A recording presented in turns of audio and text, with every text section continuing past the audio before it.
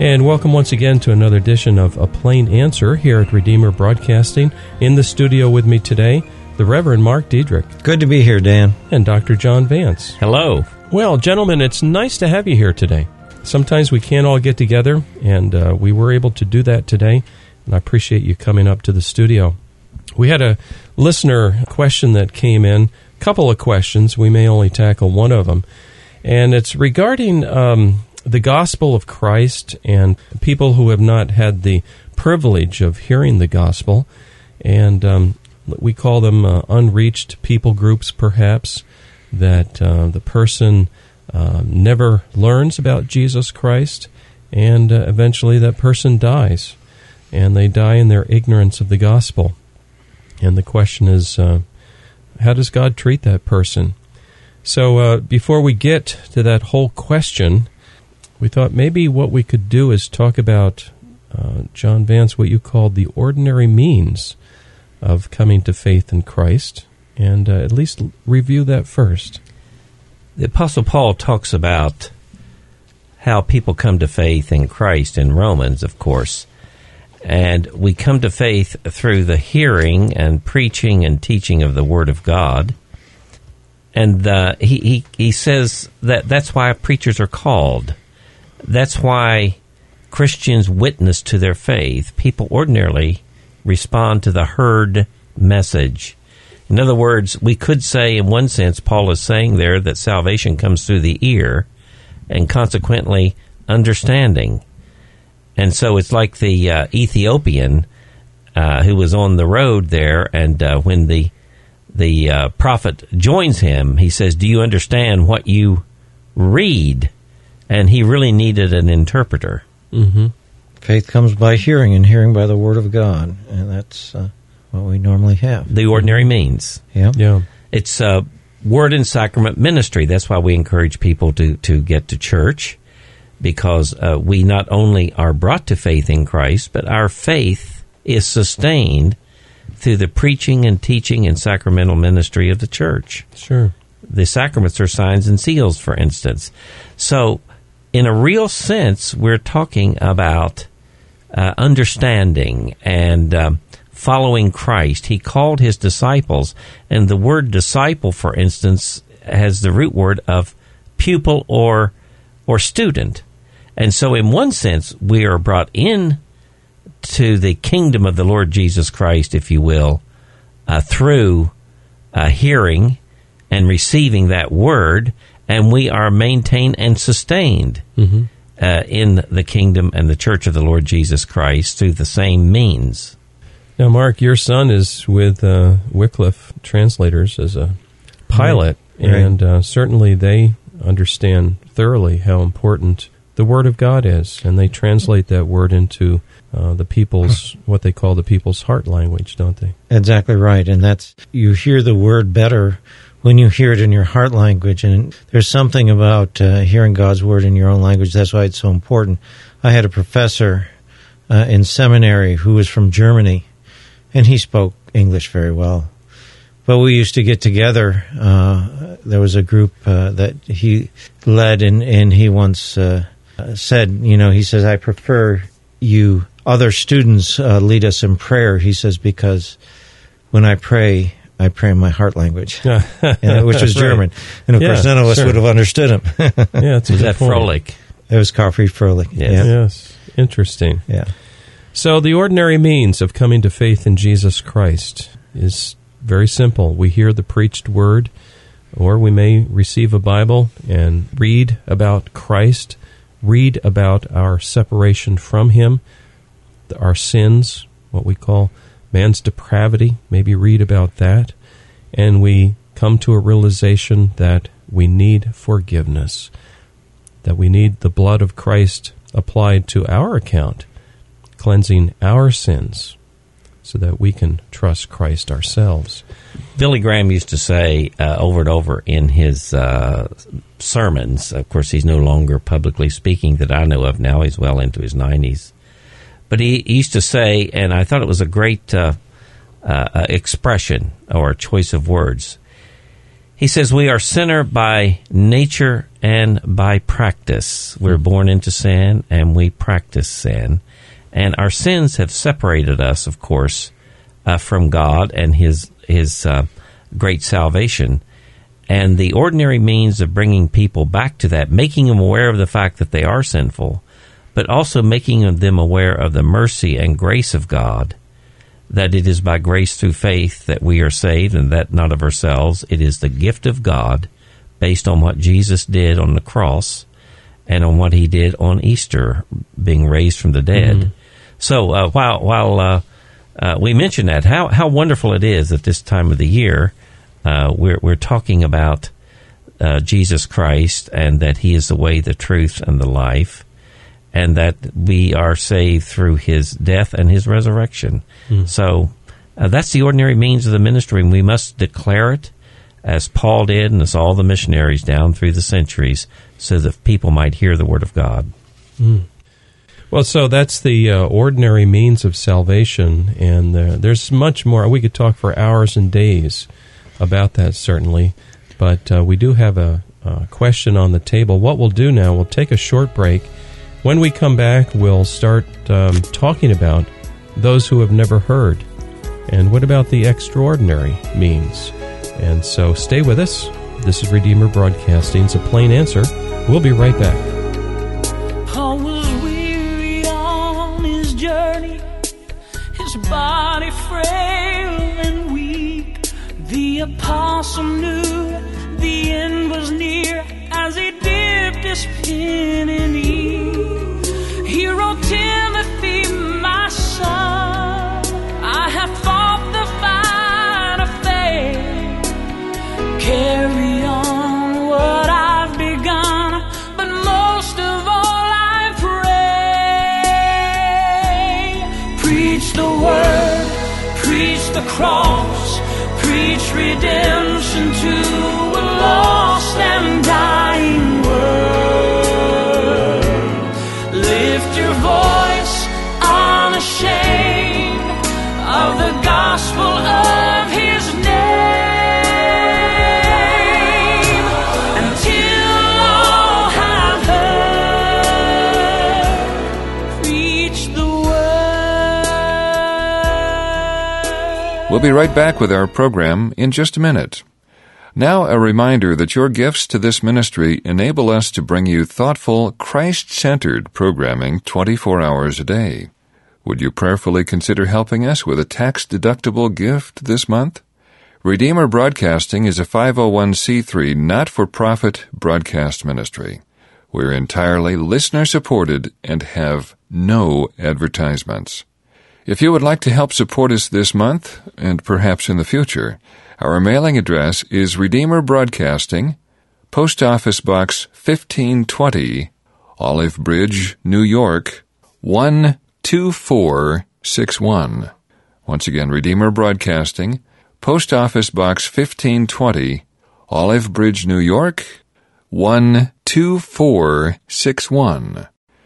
Stay with us now for the second half of our program. Paul and Timothy are gone, but the letter still remains, and the mission that was written down calls out to us today. Lift the name of Jesus higher until the whole world knows the story of amazing grace. We are messengers of hope. Preach the word, preach the cross, preach redemption to a lost and dying world. Lift your voice unashamed of the gospel of His name. And welcome back. You're tuned to A Plain Answer here at Redeemer Broadcasting. I'm Dan Elmendorf. Joining me in the studio today, the Reverend Mark Diedrich and Dr. John Vance. We've been talking about salvation, and the first part of our discussion was the ordinary means God uses to bring a person to faith in Himself. This part of the discussion, we want to start talking about those who have never heard of the gospel and end their life in that state of having never heard. What then? And so this is a tougher part of the discussion. And so who wants to get us started? I think, Dan, what you have to do in this, maybe in this section of the discussion, is maybe we need to break those groups up into different groups, because you have a number of different classifications here. One, you have people who are in such remote areas they've never heard before. Two, you have people who may be mentally incapacitated so that they cannot articulate or speak well and give back to you what you have just told them. And then also you have infants, those infants who have died. And then you have to distinguish also between covenant families and non-covenant families. Mm-hmm. Yeah, my daughter came home once from Christian school, and her teacher had told her that nobody could be saved unless they could receive by faith the Lord Jesus and understand what he did on the cross for them. Mm-hmm. And my daughter instinctively knew, though I hadn't discussed it with her, that what about those who were incapacitated and could not possibly grasp the message? Sure. Or what about the infant, the child that dies in infancy? When Martin Luther's daughter died, and she died at a very young age, but probably old enough to receive Christ. But if she wasn't, nonetheless, he says, we have sent a saint to heaven. He wept over her. Yeah, that was Magdalena, I think. That was Magdalena, yeah, it was. Yes. And he says, we've sent a saint to heaven. Now, evidently, he had a different perspective and understanding than maybe a lot of our listeners might when it comes to this. Well, let me put that close to home. I sent a saint to heaven last year, Anna Karen. That's true. And yes. And I believe it with all my heart. And the reason I believe it is she was a covenant child. She received the signs of the covenant.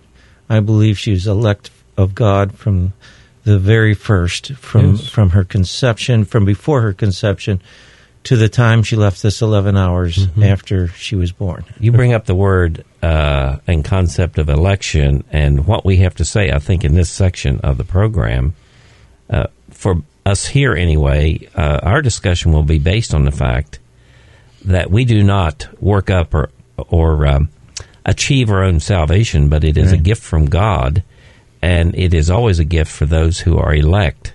I know that election is a difficult matter for some people who maybe don't understand it and haven't been properly exposed to the teaching.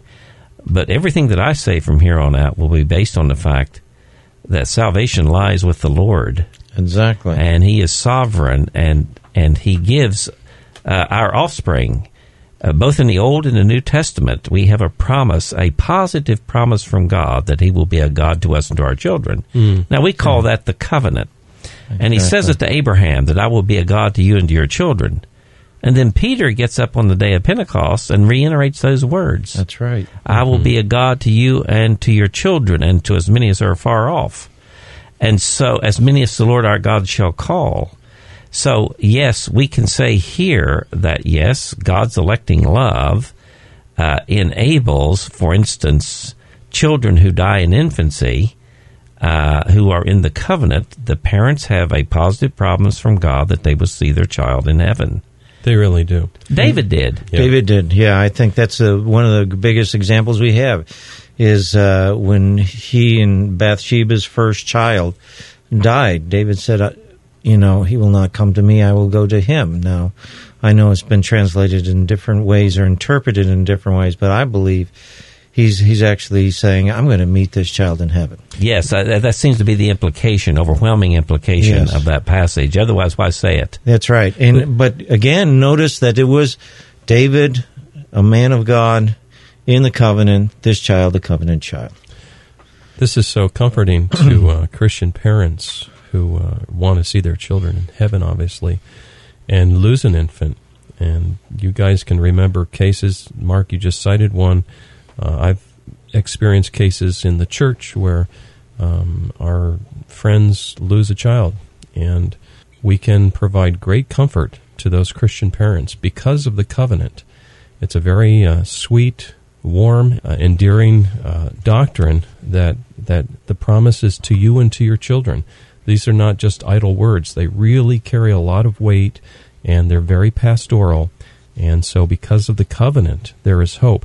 And I'll be quick to add, it's not because of their innocence. Mark, maybe you could help us on that a little bit. It's there's not two ways of salvation in one sense, by grace through faith or through ignorance. Right. And I don't know whether we want to get into this, but some of the teaching that talks about age of accountability, I just don't see that in the Scriptures. No, but I think there's great hope when we look at it from the point of view of God's promises. Exactly. It's God's promise. But here is the key. We're not talking about two ways of salvation, for sure. Right. It's not...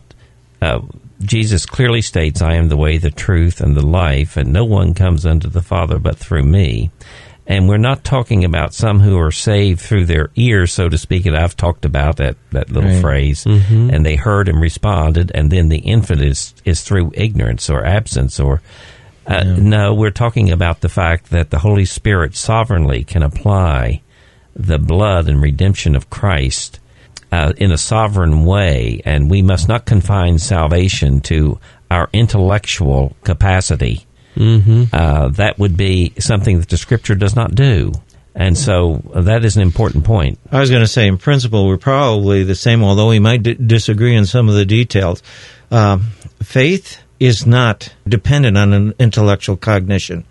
I believe faith can be present without that. Now, some people would argue, but I think this principle is the same. God's sovereign grace applying the blood of Jesus Christ to those who may not be able to articulate it. Faith is a trust. It's a capacity. It's a cup that's open that God pours something into.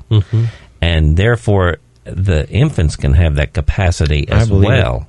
So Luther talked about this, and so did John Calvin, and so did a lot of the reformers. They really didn't disagree on this. No. Now we do today because we've been confused, I think, by this age of accountability matter. I grew up under that assumption that you were saved up until about 11 or 12 years of age, and then you kind of came of age and did some things and got guilty, and you were lost. Well, that I don't think you find in the Scripture. No. Now, there is an old document, you fellas certainly know it, it's the Westminster Confession, and it does cover this case of elect infants, as they call it, elect infants dying in infancy. And no surprise, they say they're regenerated and saved by Christ through the Spirit, who works when and where and how He pleases. It extends even further. It says, so also are all other elect persons who are incapable of being outwardly called by the ministry of the Word. And before we started, John, you were mentioning the extraordinary means that God sometimes uses. Well, we have examples in Scripture. The prime example is Abraham. He was called out of heathen darkness, even before he was in covenant with God, because remember, the covenant wasn't established with him until he got to the Promised Land. But nonetheless, he was called out of heathen darkness in a sovereign, divine way, and apparently even his own father did not share his faith. And then we have the example of Job. Job was neither Jewish, nor did he live in the Holy Land. He lived somewhere in the east, the land of Nod. We're not quite sure where it was. But Job was at least a contemporary of Abraham, if not earlier. Therefore, God sovereignly worked in his heart and life and said he was a just man in his own generation, meaning that he had sovereignly become aware of God and His wonderful grace and salvation and sought that in his children. Yeah, we see that. And you look at something like that, and you see some of these things in the Old Testament, and they spring up here and there.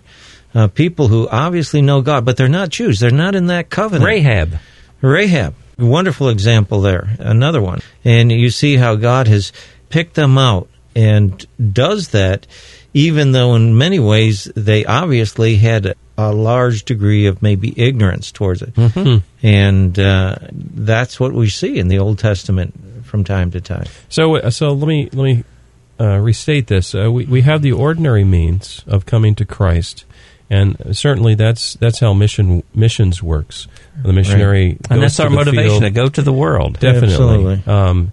and preach the gospel. And this is the ordinarily how it works in 99% of the cases or whatever. But I don't know the percentage.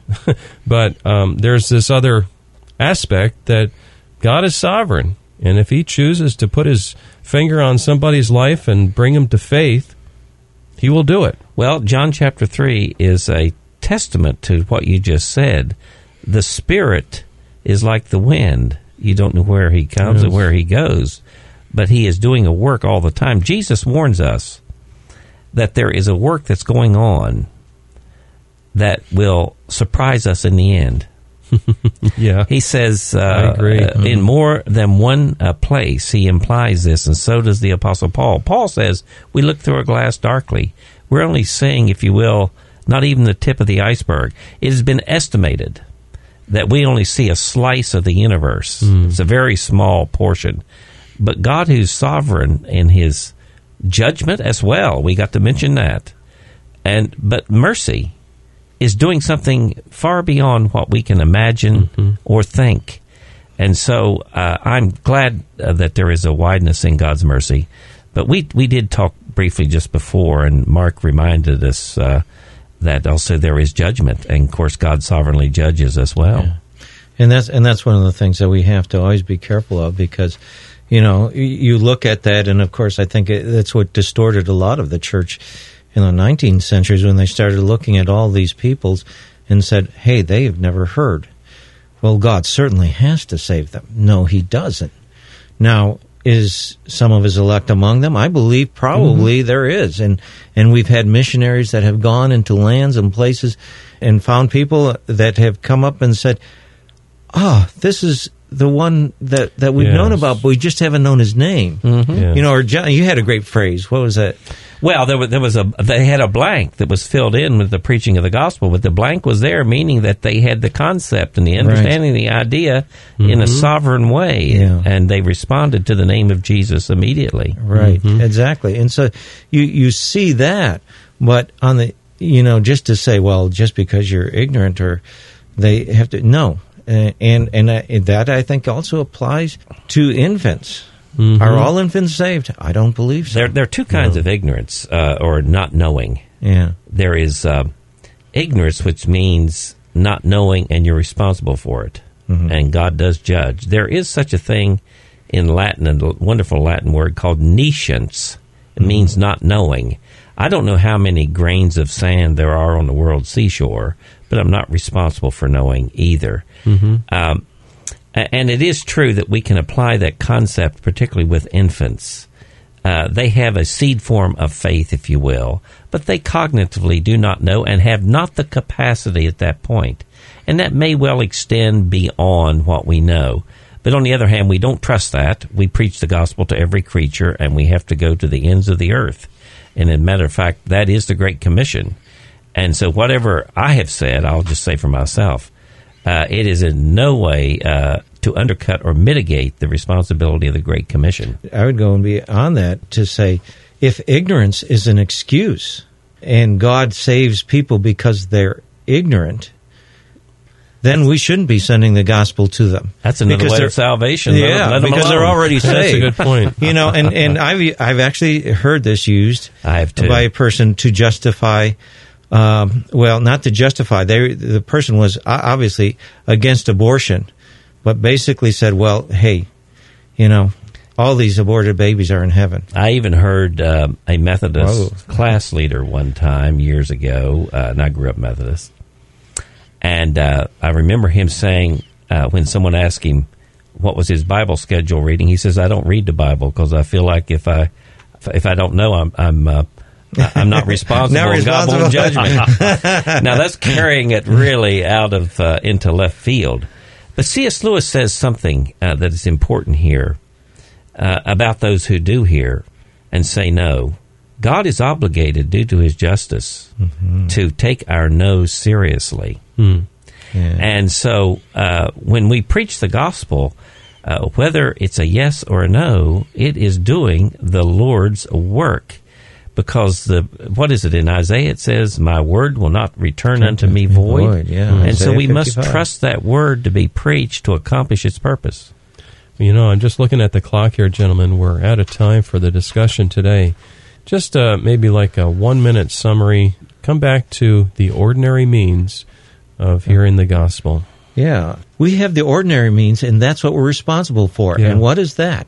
To preach the Word of God, to tell the people that they are sinners first, that they are in need of a Savior because they are alienated from God, and God supplied that Savior in Jesus Christ, fully God, fully man, who came and died on the cross as sacrifice for our sins. And except through Jesus, there is no salvation. Well put. This has been Redeemer Broadcasting's A Plain Answer. This episode is up on our website. Check it out. It's at redeemerbroadcasting.org. In the studio with me today has been the Reverend Mark Diedrich and Dr. John Vance. I'm Dan Elmendorf.